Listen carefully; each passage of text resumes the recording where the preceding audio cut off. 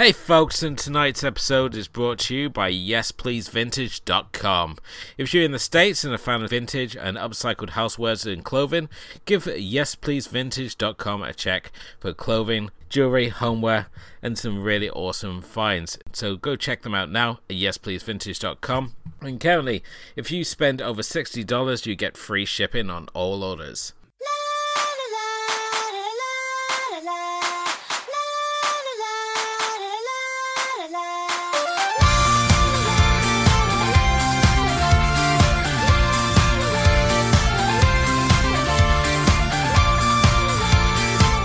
Hello and welcome to the Asian Cinema Film Club. This is episode 117.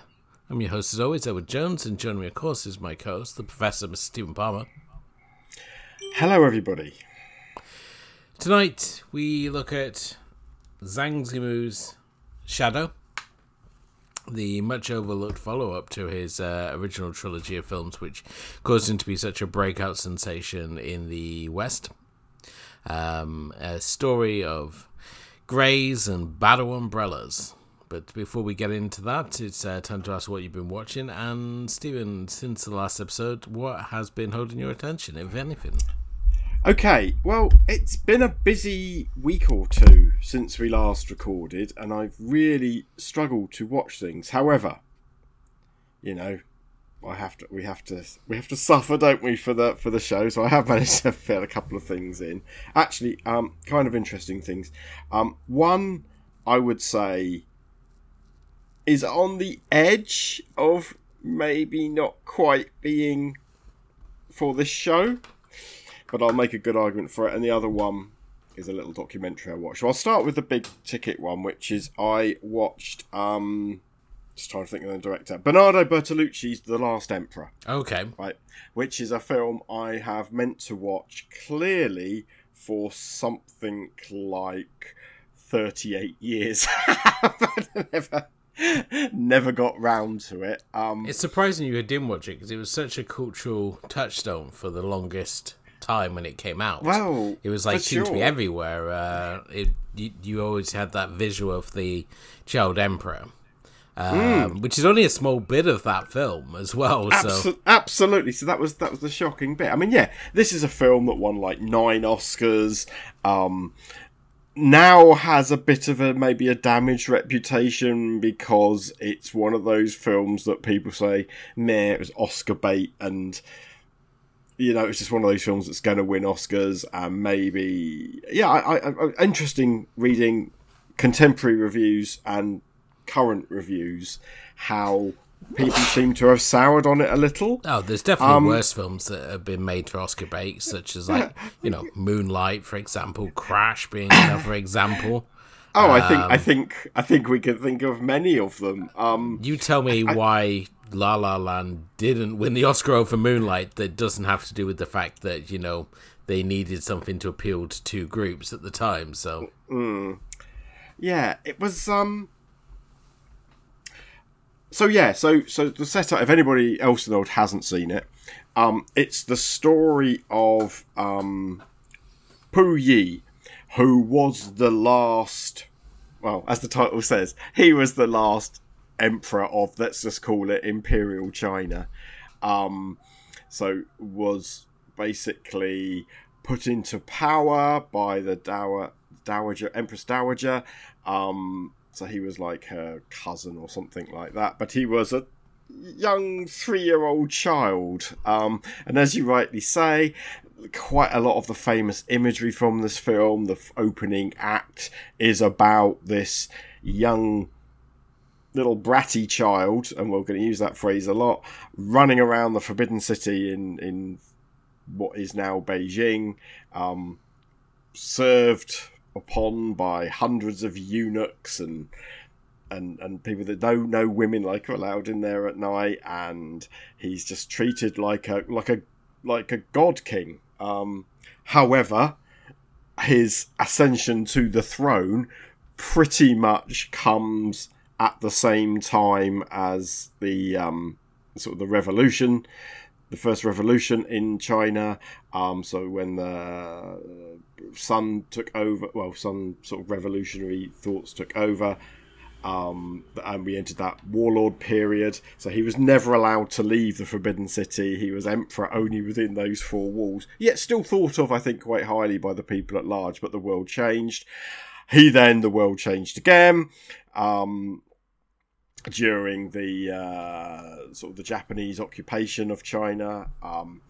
And actually the story, once we get past that first act, it becomes a more modern story of this guy who's this petulant little bratty guy who is trying to hold on to his birthright whilst the world gets more modern, whilst he's trying to sort of appease the Japanese oppressors, but the way he thinks is much more in line with Japanese thinking, even though they look down on him. So he sort of becomes the ruler of the puppet state of Manchuria during the Japanese occupation. And then as the film ends, we have Mao's communist takeover of China. And so we have, in effect, a history of the first half of 20th century China, viewed through the eyes of this person that was brought up in really unusual circumstances. It's, the director is one of the great directors, this Italian director Bernardo Bertolucci. It's this glorious, opulent looking movie. Yes, it's probably at its best visually in that first act when it's in the Forbidden City, but I think, well, that I love 1920 Shanghai set movies, so there's a good portion like that. I like that whole that period of history is a favourite of mine. So it was appealing a lot to me. Peter O'Toole turns up for a large section of the movie as a British ambassador who ended up being like a tutor and friend to Puyi, and gives us a few other little insights into what was going on at the time. But it's a fairly long. I only watched the theatrical version, which is well over 2 hours. It's not a director's cut, that it's like a TV cut, which goes on for nearly 3 hours, which is designed to be shown in two halves on TV on consecutive nights. So I haven't gone that, but it's an Arrow Blu-ray, lots of lovely extras. Haven't really dived into them, but I really enjoyed it. But I think it was because it was ticking a lot of my boxes, and then I had to go off and do a load of reading on Wikipedia and other historical sites to try and understand, and found some amazing stuff like the modern Chinese tourist websites really do like to spin a lot of mystery around this guy. The thing I think it gets most criticised for nowadays is that everyone speaks English. So there is a lot of people in the film for whom English, I don't think, is even their fourth language.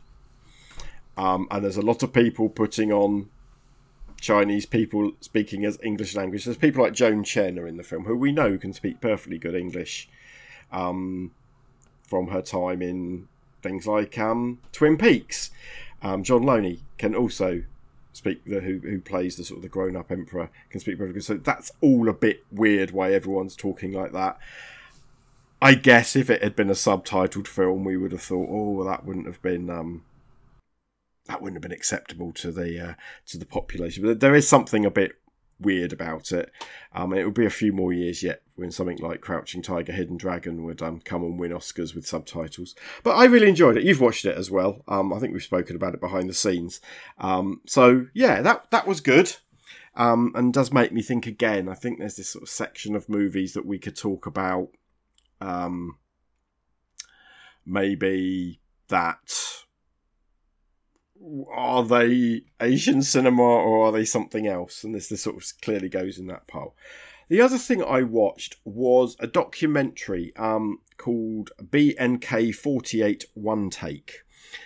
I can't remember if you've seen it before. It's on Netflix, or it was on Netflix. It might not be anymore, actually. So we have spoken before, I am sure, about AKB48, one of the biggest bands of all time, apparently. as me and my youngest daughter found out the other day when we were looking up another question, which made me remember I had this movie to watch.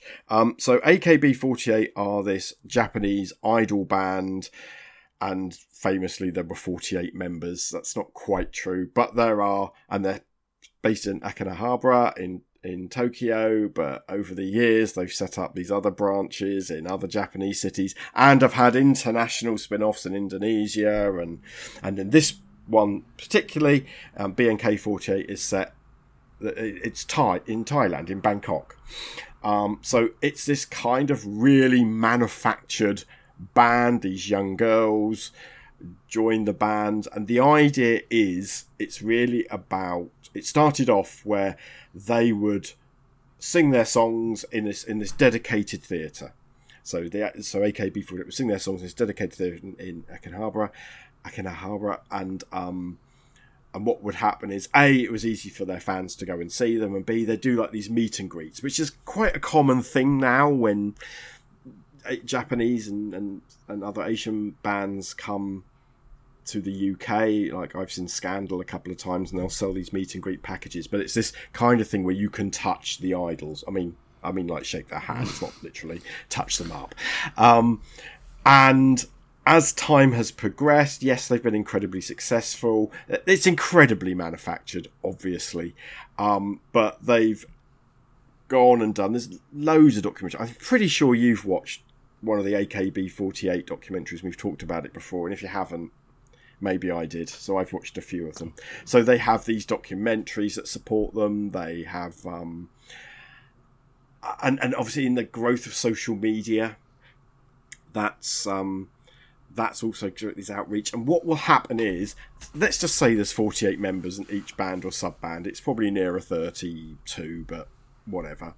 That basically, when you sell a single or do the video, they've decided that 16 is probably the most they can fit on a cover or in a video. So they have these tournaments, basically, where you vote as a fan for the girl that you want to be to be the leader, to be the best. So it's utterly around popularity. And this is, like I say, this is the second documentary about BNK48. The one before was called Girls Don't Cry, which is actually directed by Narapol, the guy that directed Mary is Happy, Mary is Happy. Okay. Which was what I was looking for, but I got this one instead, which is fine. So it follows the girls, sort of the first generation and the second generation of these girls who are fighting up for this election to be the leads for their 6th single. Now, actually, there's very little singing and dancing in this.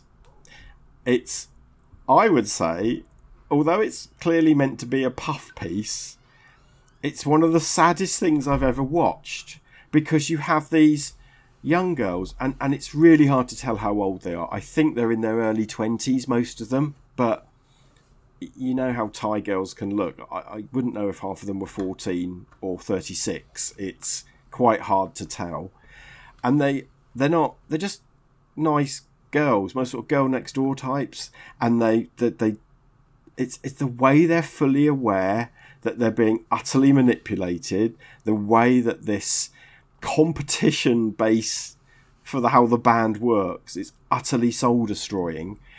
But they have the whole can-do attitude. It's all coming from Japan, this kind of manipulated thing. If we think that the Korean pop industry has got problems, this feels even worse.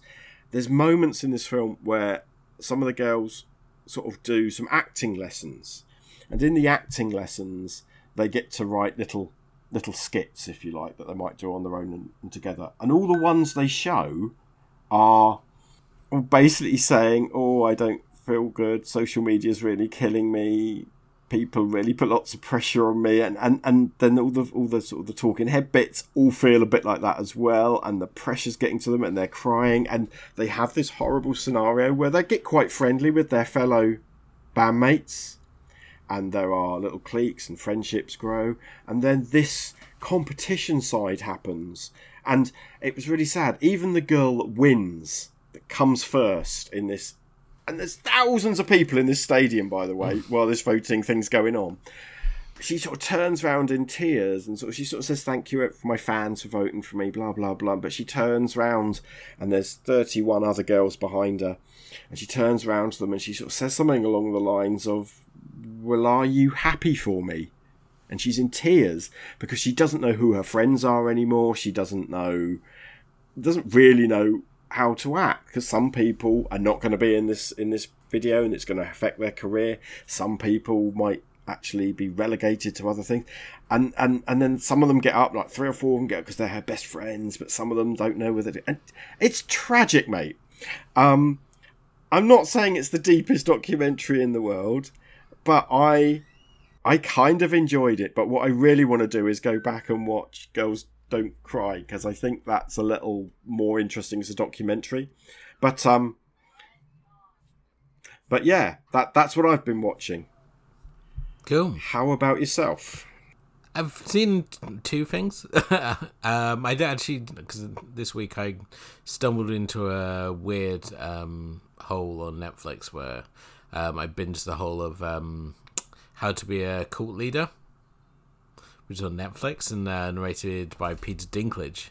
He's got a very nice narration voice, it turns out. As I said, he narrates this series. There was a series before it called How to Be a Dictator, which I haven't watched, and I should really get onto because it obviously talks about Kim Jong-un and his family. But the one standout part of this is the fact that the final episode covers the Moonies, who are probably best known as that cult who have the mass weddings over in Madison Square Garden, where the leader married thousands of people off at the same time that he personally paired together. Yeah, so it's funny, the Moonies, because when I was growing up, the Moonies were a thing. Obviously, it's a bit racist calling them Moonies, because basically the leader's something Moon, isn't he? Dr. Moon. Yes. Or something like that. It was him and his wife that ran this cult. Yeah, but these sort of mass weddings, firstly in Korea, and then it spread. It certainly spread to America, didn't it? I'm not sure if it came over to Britain UK as well. And yeah, but it was, I would say, in the sort of 80s, early 80s, before 1988, before the 88 Olympic Games, that was probably the only thing any of us had ever heard of from Korea. It wouldn't be surprising, actually, because it was a very sort of isolated state. Indeed. And it was only because of the cultural department really pushing South Korea's cultural program that we had the explosion of K-pop and films and everything else that sort of come out really since the 2000s, really. And of course our American friends are saying, what about the Korean War? But other than not really much of a cultural import export, is it? Well, other than MASH, I don't think the Korean War is quite as indented on the British psyche as, say, even maybe Vietnam is. Well, when we talked about Brotherhood, we talked about how overlooked, cinematically, the Korean War is. It's sort of like this, one of those grey areas of history where got plenty of films about the First World and Second War and Vietnam War, even the Gulf conflicts. But no, the Korean War is always one of those overlooked conflicts. Anyway, I've completely diverted you. No, the interesting thing that really got me about this one is that obviously the whole series, it basically outlines, it's very much a snapshot of each of these cults. So it's does Manson, and it does Jonestown, and basically the main sort of cults. But I think if you wanted something a little deeper than an introduction, then you'd have to go off and find a documentary specifically about these cults. So, because only half an hour long episodes, it does kind of skim over it. The part that really interested me the most about when it came to the Moons, however, was the fact that he'd set it up so that he would be this immortal presence, and that his youngest son and his wife were going to basically take over in the result and pass him. And what happened instead was a whole Game of Thrones struggle for the throne, really, as his youngest son formed his own cult that basically worship the Second Amendment. So they have a lot of ceremonies where they're brandishing AK, the assault weapons. His eldest son and his wife still running the cult itself. But yeah, it just goes to show that you have all these great plans in life, but when you die, it's every man for himself when it comes to being cult leader. Yeah, I so many of these stories end like that, don't they?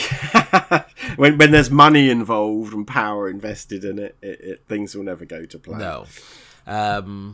On another weird subgroup of things, and it's another Netflix documentary here, and this is about esports. I don't know if you follow esports at all. I don't follow esports, but I am aware. I have people that work with and for me who are very keen on esports and do try and tell me about it. But yeah, it just does nothing for me either. I think that esport competitors are some of the worst people that you have to encounter if you work in the field of video games. I'll tell you that much. But no, it's good. It's a documentary called Free to Play. It's released in 2014 and it is on Netflix. This is a documentary put out by Valve. And it follows the competition for Dota 2, which is another of these like mass multiplayer games, kind of like League of Legends style game. And follows this competition where they put up a prize pot of $1 million. And it follows these different video game players as they sort of prepare for it.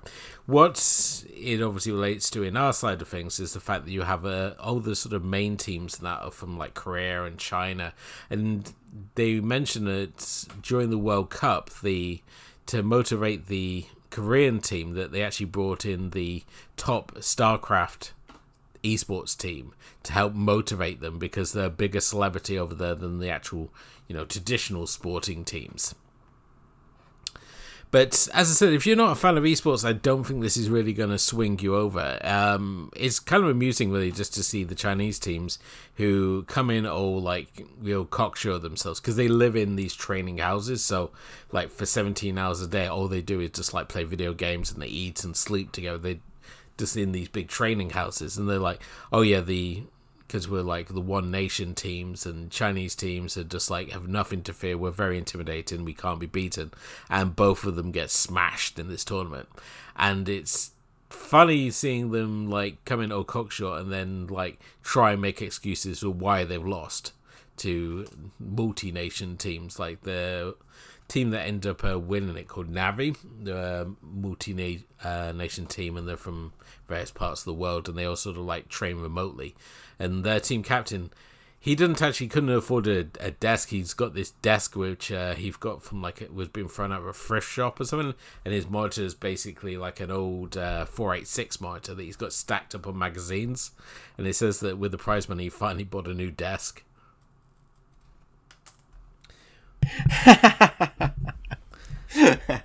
Oh dear! I've seen stuff about these esports things before. I mean, it just always reminds me of the Spice Girls. They basically sort of just get these people and they make them all live together, don't they? And it does not seem a fun life at all.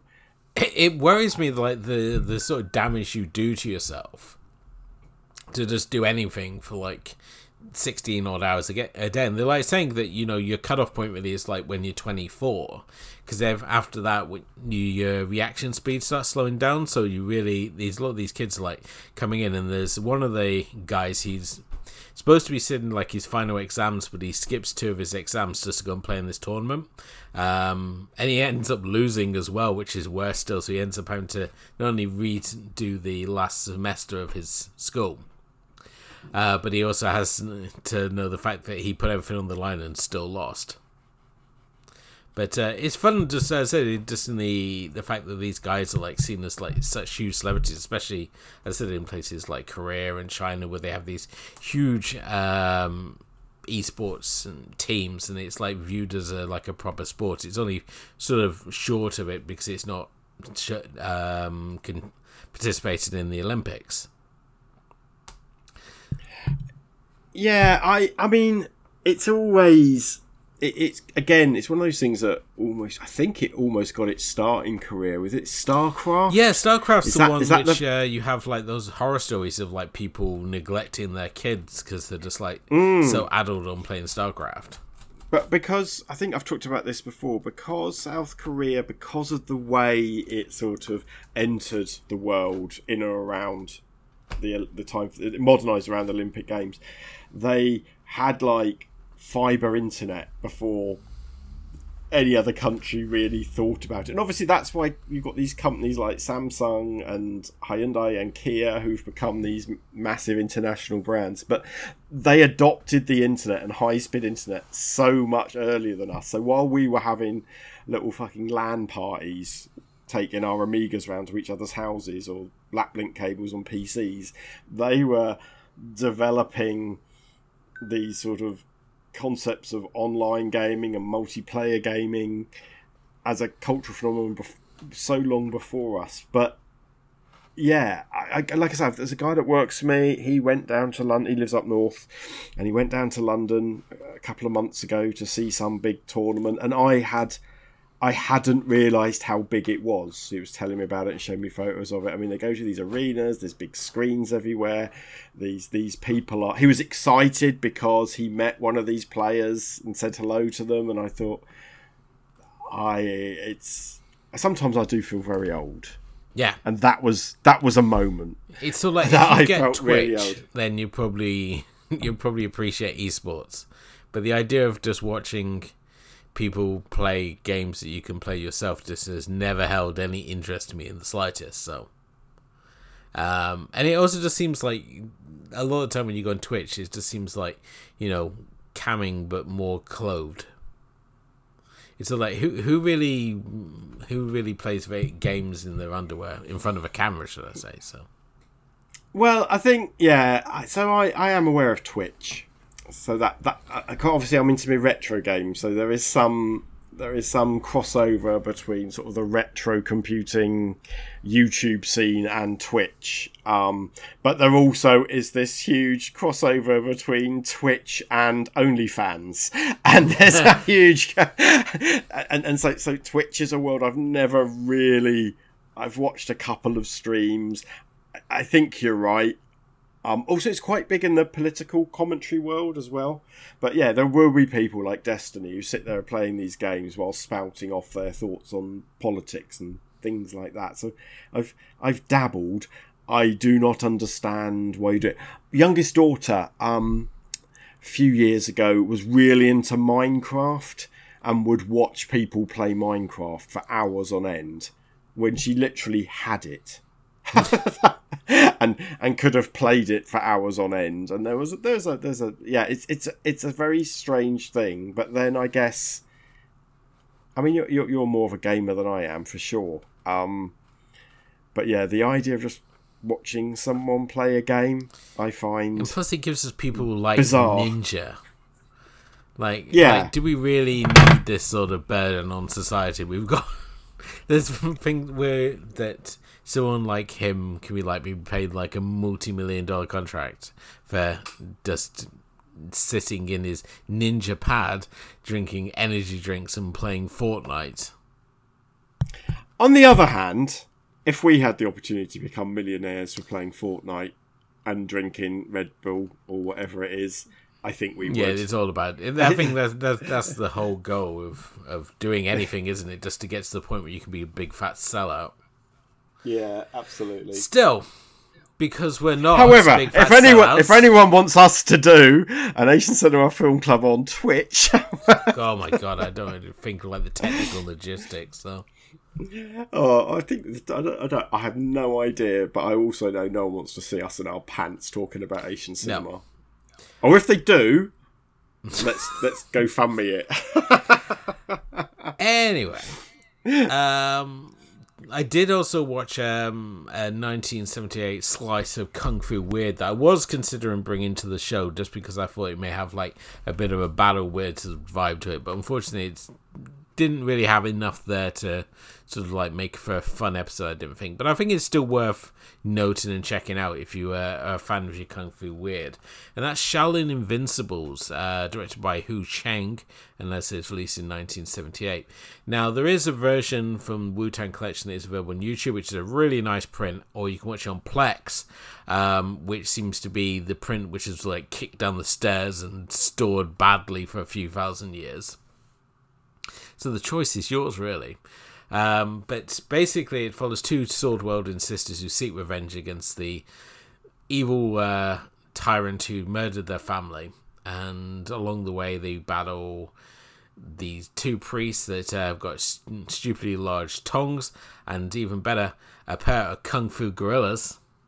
Oh, well, I can see why you wanted to bring it to the show. We do love a kung fu gorilla. Yeah. I mean, it also has Carter Wong, who played Thunder in Big Trouble in Little China. Okay, there's Chia Ling in it, and Doris Lung, who is just incredibly adorable in this movie. I'm just going to say that much about her. She's fantastic. And the film itself, I mean, as I said, the fighting bit's really good, but the plot is pretty nonsensical. There's also a prisoner who's got like a damaged face, so his eye is like kind of like sticking out. Do you remember on Always Sunny in Philadelphia where Liam O'Poyle has that fake eye? Yeah, that's the effect they have in this movie. Right, okay. So as I say, it's a fun like random watch, and I mean certainly the gorilla suits they have in this one are just like real bargain basement gorilla suits that they have these two stuntmen running. I mean, it's not like, you know, in Battle Wizard where they actually had to train the gorilla. I mean, if you watch the Criterion set for Battle Wizard, you can see the whole process they went through with training that gorilla to learn kung fu and stuff. So, but yeah, this, as I said, this one's it's like old Kung Fu Weird movies. It's really bizarre and bad, but at the same time strangely watchable. And the fact, as I said, you've got these two Kung Fu gorillas makes you kind of want to watch it just for the sake that you've seen a movie where two sword-wielding sisters battle a pair of Kung Fu gorillas. But as I said, it is available on YouTube and it's available on Plex, so you can watch it with ease. But yeah, as I said, I think it's got curiosity value to say the least. Just remind me what it's called again. It's called Shaolin Invincibles, which is not to be confused with Invincible Shaolin, which is the Venom Mob movie. Yeah. But I have posted it up on our Facebook page, so if you can go and check it out there. We're also currently compiling our list for the 31 Days of Halloween this year, which is obviously going to be Asian horror, so please do keep sending your recommendations through. You can send it through on Facebook or Instagram or email across at acfilmclub@yahoo.com. We'd certainly love to hear your recommendations, and as I said, we've had some really interesting ones through so far. We've got a lot of stuff that's been sitting on the watch list that I've just thrown into the list. We've got some old school anime in there, we've got some splatter in there. It's going to be a real fun time, and we also have our pick for this year's horror movie, which I can tell you now if you want, or you can have it as a surprise, Stephen. I don't know. Go on in, tell us now. Now you've said it. Okay. Well, we're going to be looking at Hideo Nakada's Dark Water from 2002 as our featured pick for this year. But obviously we are going to be having the weekly updates as well, so you'll be able to see all the weird and wonderful stuff, and we'll also post it up on the Facebook and the Instagram and the Twitch as well. Sorry, not the Twitch, the Threads as well. So, but yeah, as I said, I've got a lot of stuff that you've recommended me before, things like Strange Circus. Yep. Which I've never seen, so I'm excited to see that, and like Gozu. There's a lot of love for Gozu. There was a lot of love for Gozu in the Facebook group, wasn't there? There is, and then we got some weirder stuff in here like Bloody Chainsaw Girl or Nuglu Lama Z, which is a gothic Lilith who merges with a teddy bear to fight zombies and save the world. I've also got Mecha Droid Robo Kill beneath Disco Club Layla as well, which is kind of like a Terminator ripoff. Gotcha. And then we've got things like Hiroko the Zombie and Tokyo Ghoul Police, Robo Geisha, Uzumaki. We tried to keep it as mixed as possible, just to, because I said if you do anything for 31 days, you can't just like sit with like one type of thing. It's good to mix it up. So we've, as I said, we've had some fun ideas, and if you got something that you think we should be included in our 31 days of horror, then please do shoot across your ideas as well. So on that note, it's time to get into our feature presentation. So we're going to fire the projector for tonight's selection, which is Shadow.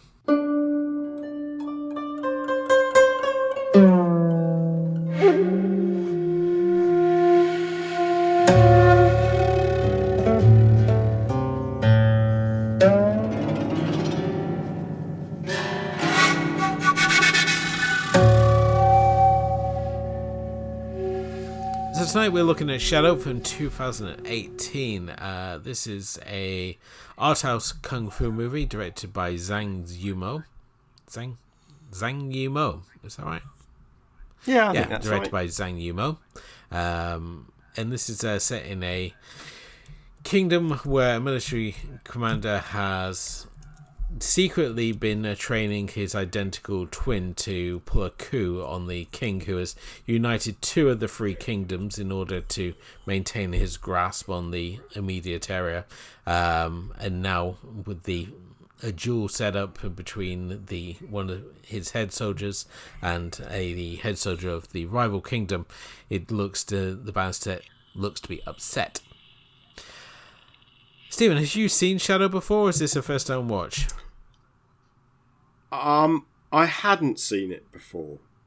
I've got to be honest, I'm not a huge fan of Zhang Yimou's films as a whole. I find them... So he did like Hero, didn't he? And... Crikey, what else we did Hero, House of Flying Daggers, and That's Castle right. of the Golden Flower. And, yeah, which is obviously we've covered before, and I'm sure I've said the same things before. That I think he's well, there's a whole set of films like Red Sorghum and Raise the Red Lantern, which are all these sort of classics in the past. But he's had these films which are, I don't know, sort of those three films in particular, especially Hero and House of Flying Daggers, came out of this. They got international success on the back of. The second time tonight, I'm going to mention that film by Ang Lee that won all the Oscars, and I've forgotten its name, even though I said it before. Oh, Crouching Tiger, Hidden Dragon. Crouching Tiger. Yeah, it got on. It came sort of international reports for that. I just think they're very beautiful things, but I never really connect with them. And I hadn't seen this before, but I did have it on DVD. I must have picked it up, it was on sale or something, or as a set of other things. I thought, I like the idea of that. And you've spoken about it before. Yeah, it's on our top 200. And if I tell you I fell asleep watching it, this is not going to sound very good. However, I did then retry watching it again. And actually, I ended up quite enjoying it. But it's a film for me of two halves. There's a talky first half, which is a lot of exposition. And he's not his identical twin. He's just a guy that happens to look like him. So the concept is that throughout history, people have had these shadows which have done some stuff for them.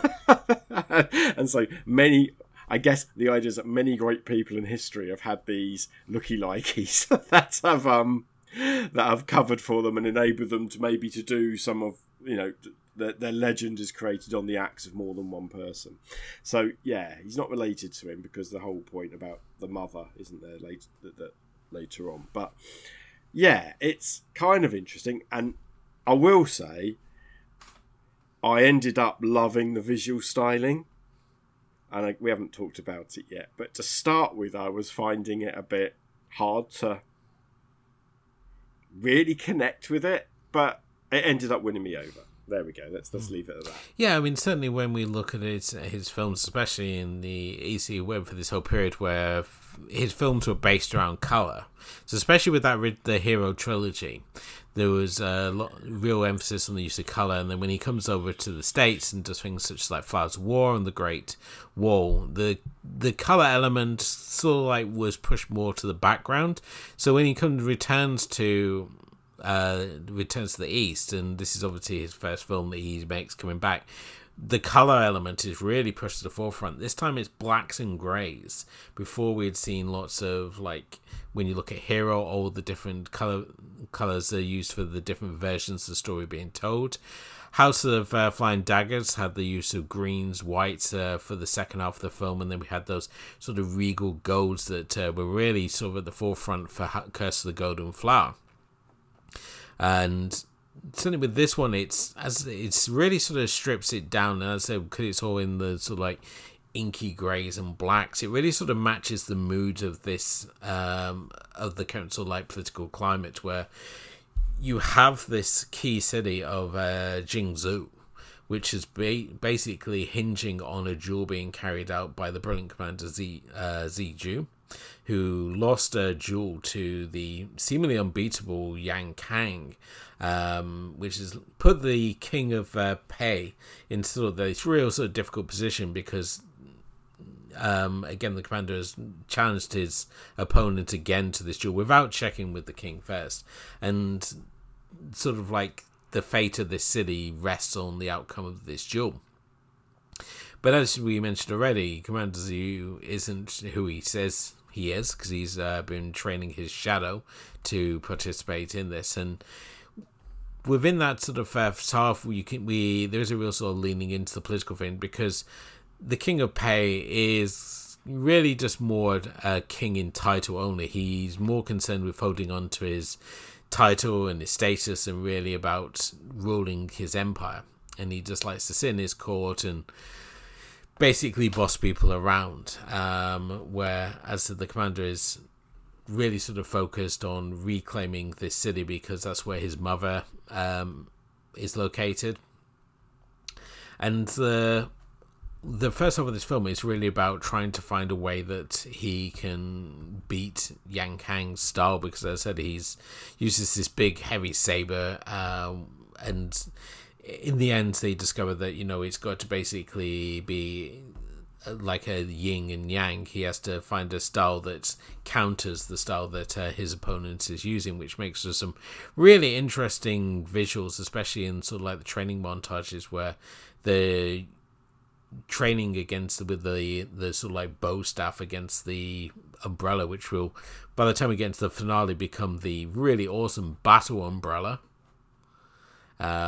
which, if you're a fan of Mortal Kombat, will seem real reminiscent of Katana's fan blades. Yeah, the weapon stuff actually is where it kind of got interesting. And that bit I fell asleep was just before all that started. So he's also got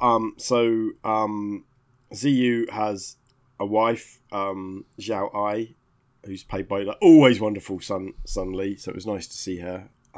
She's quite an interesting visually person, but she's also a great actress, who basically gives them the idea, and she sort of says, she's expressing, I mean, the whole yin and yang thing, the black and white, the masculine versus the feminine, the land versus the water. This is a film that loves its water, and so Umbrella's obviously a protection against water, but she gives them the idea because, and it's more feminine moves, and I thought that was all very interesting. But actually, so we have these sort of, he does these kind of one-on-one battles, doesn't he, in his secret little cave, which he's got built as a giant yin and yang symbol.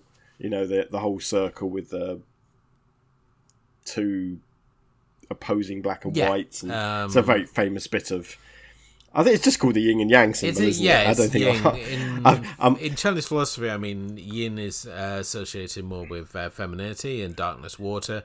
Yang is light, fire, masculinity. But it's the two, essentially the two sides of the coin that are in perfect balance with each other.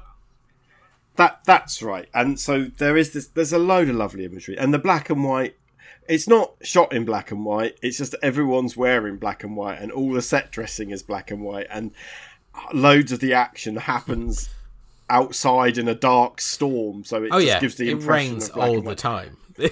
Apart from occasionally during the war, you get red, but you don't get Shaw Brothers ketchup red. You get soaked material in blood red. You know, if you've ever, I don't know, you've ever really badly cut yourself and you've had some bandaging on it and the blood seeps into that bandage. It's that kind of dead red, and that's the only other colour in the film. It's meant to, I believe, look like sort of ink drawings, sort of old Chinese ink drawings, and it is amazing. And I can't believe there isn't a UK Blu-ray of this, because this film is made to be in high definition, and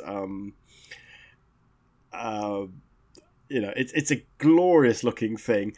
A lot of it is clearly CGI, but a lot of it isn't. A lot of it is just the costuming.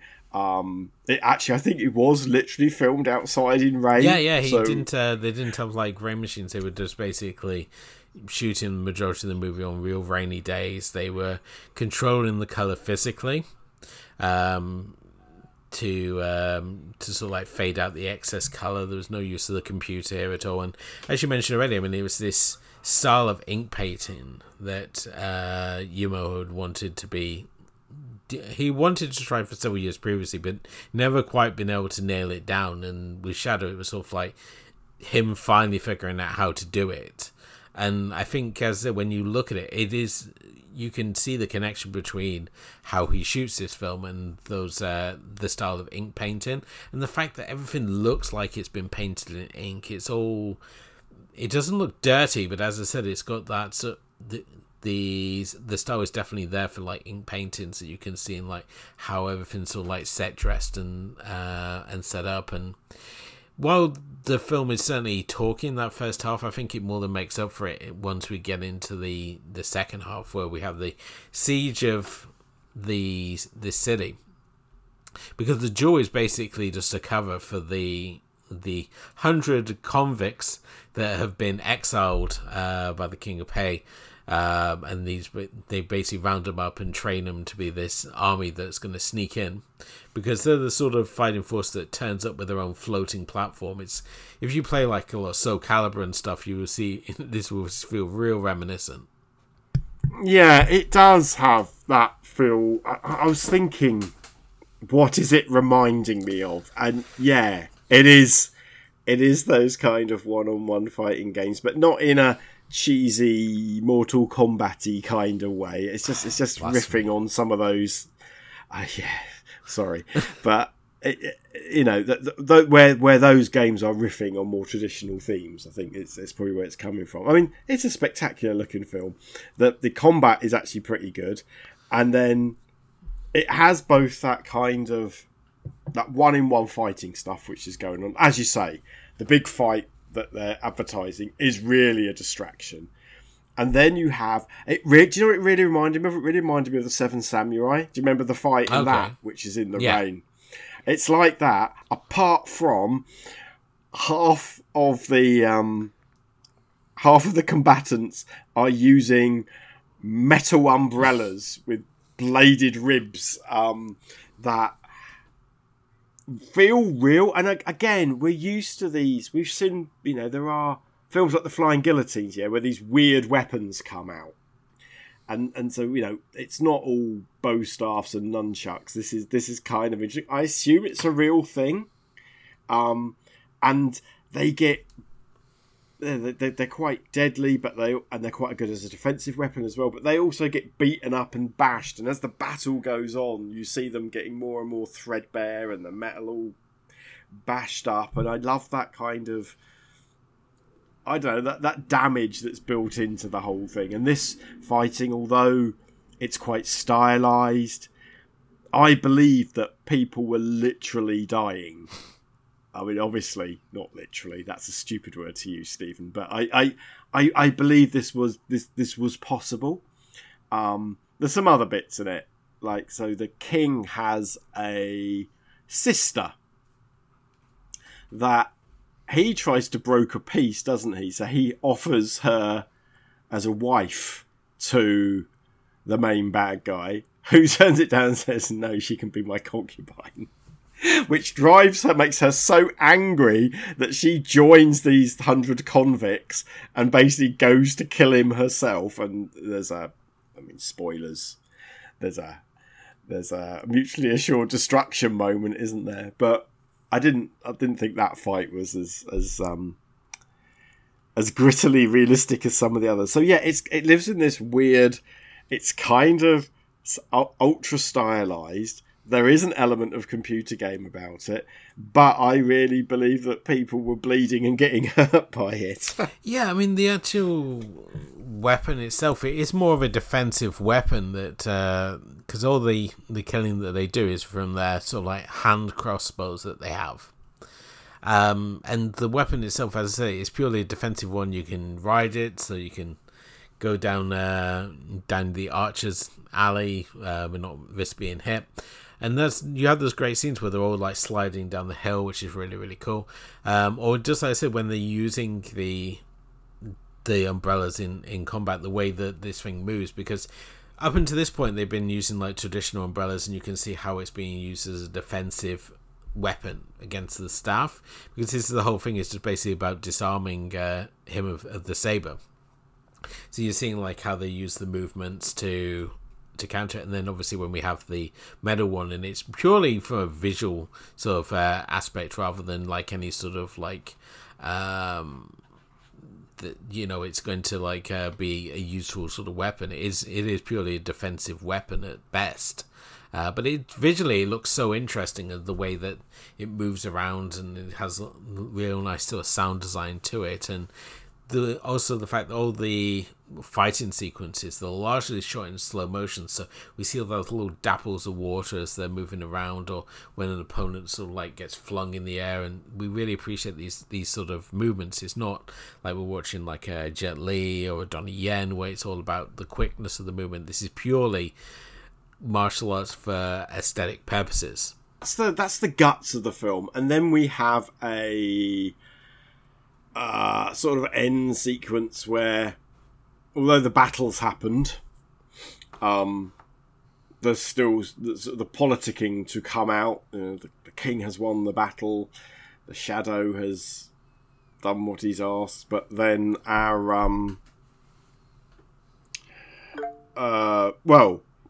basically the shadow has been making his moves on Sun Li's wife character because he's a fit and much saner version of her husband. He's found out, and he just goes full. He reminds me of So this is let's just get his name. This is the real Jing Zhu. He goes full. I saw the devil. And this has all been a huge plan on his part to basically dethrone the king. But he's lost his sanity and his wife in the meantime, and there's a whole sort of court intrigue, reminding me very much of the end of Curse of the Golden Flower in a way. That the guy that we're thinking of, he's a bit weird, actually ends up winning the day, but he doesn't. So people kill each other. The person alive at the end of the day might not be the people you think might be alive, and it's it just ended a little bit suddenly for me. I don't know how you felt, but this sort of the coda bit didn't quite end quite. I don't know. It just felt like I wanted another 5 minutes. I don't know. Did you feel the same way? Yeah, I think the ending was a bit. He didn't quite stick it with the ending for myself. I think because I was just so invested in the idea of them building up to this big climactic duel, and the way that that's whole set up. I mean, where he just like sails in on the platform they're going to be fighting, and he's got like the umbrella behind him, and he's got the rice hat on it. It's just so out of strike. And then we had this whole sequence after the big battle for the city, and it just felt like why are we tacking this on? We didn't really need this. It just But there, as I said, even prior to this, there were some fun scenes like when the king's there trying to discipline people. He feels making a mockery of his court, and he tries to shoot the guy with the bow and like falls really short. So the guy just picks up the arrow and it's like, "Here, let me do it myself," and he just stabs himself. I thought that was good, but no, the ending for myself just felt, it just didn't quite stick it for myself. I mean, it felt in keeping with the beginning of the film. It's just that he had this wonderful build up to this, like I say, almost Seven Samurai-esque fighting moments that were really well executed, and then they went back to it's not even palace intrigue. It's not even that, because I don't think it's as clever as a palace intrigue type film, so it was just a bit weird. It just ended a bit quick, but at the end of the day, again, it's all about who is this guy. I mean, these are all based on real historical characters, so he's making maybe not something characters we know, but I think you'll find a couple of these guys appear in like Red Cliff, which is a film we're going to have to get to one day. Are we watching the short one or the 4-hour director's cut though?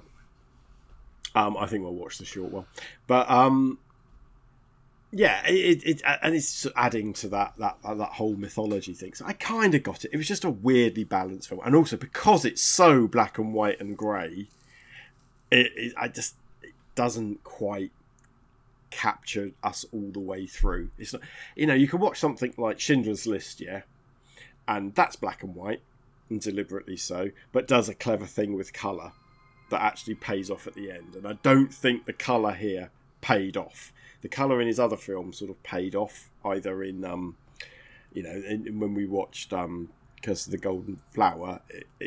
That's just a more, there was some wonderful colour-y things, but it was a feast for the eyes.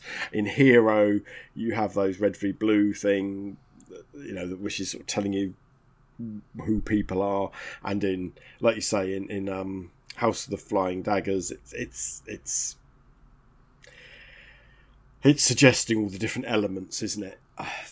But this I didn't quite get, and it's quite a long time to spend with it. But however, what do you think of Chinese zither music then?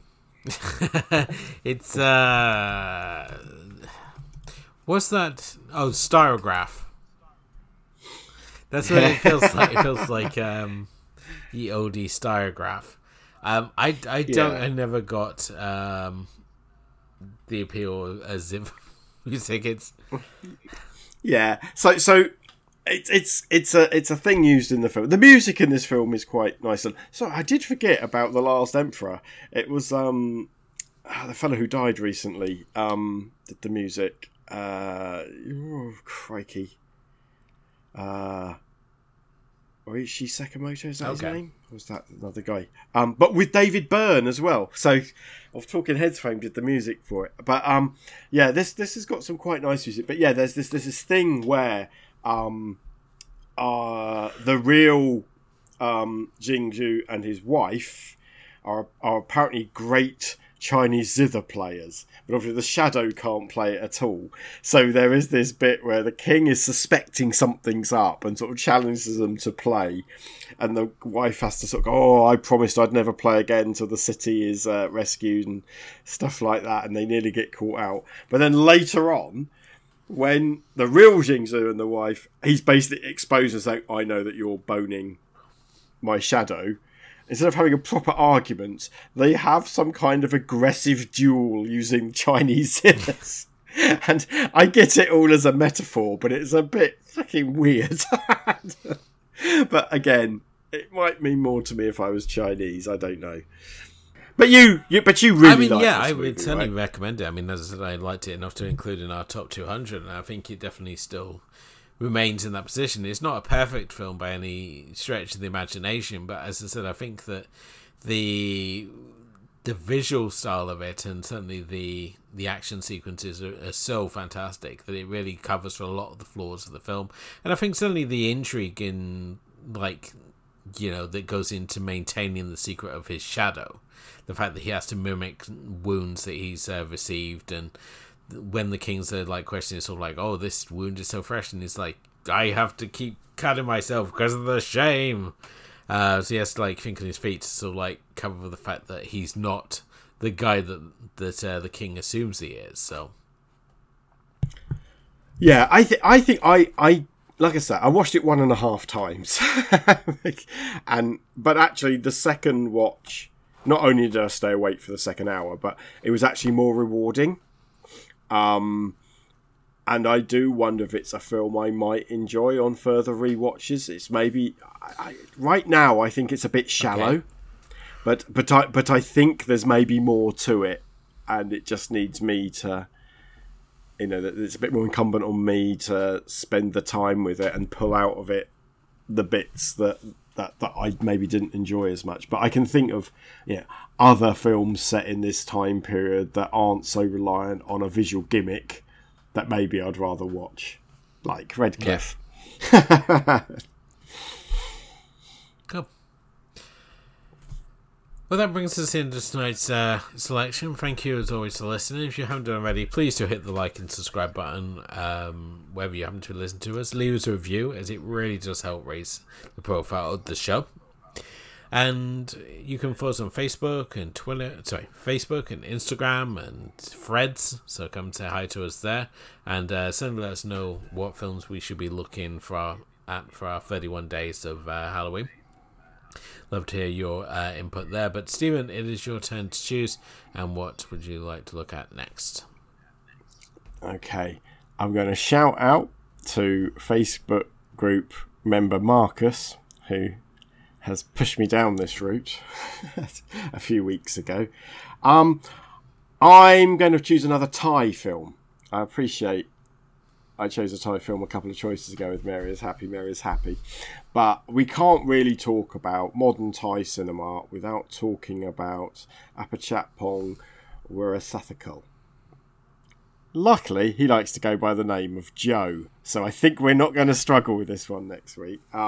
So sort of one of the masters of Thai independent film, of slow cinema, so that'll be interesting. And I'm going to bring to the show his feature film, Uncle Boonmee, Who Can Recall His Past Lives.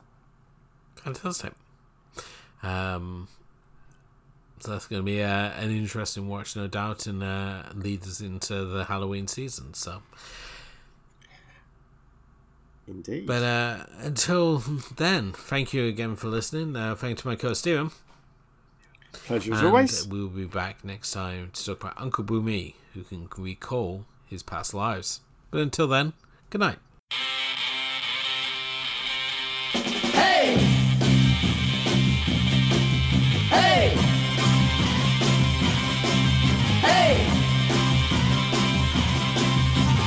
昨日の恋は忘れて昨日のあの子は忘れて踊り続けていたい夜なのさ月が砕け散っても星が燃えて落ちても踊り続けていたい夜なのさ胸に刺さった恋の刃が燃える想いを狂わすのさ昨日の恋は忘れて昨日のあの子は忘れて踊り続けていたい夜なのさThis podcast is a proud member of the Lamb Podcasting Network. Find the network at largeassmovieblogs.com.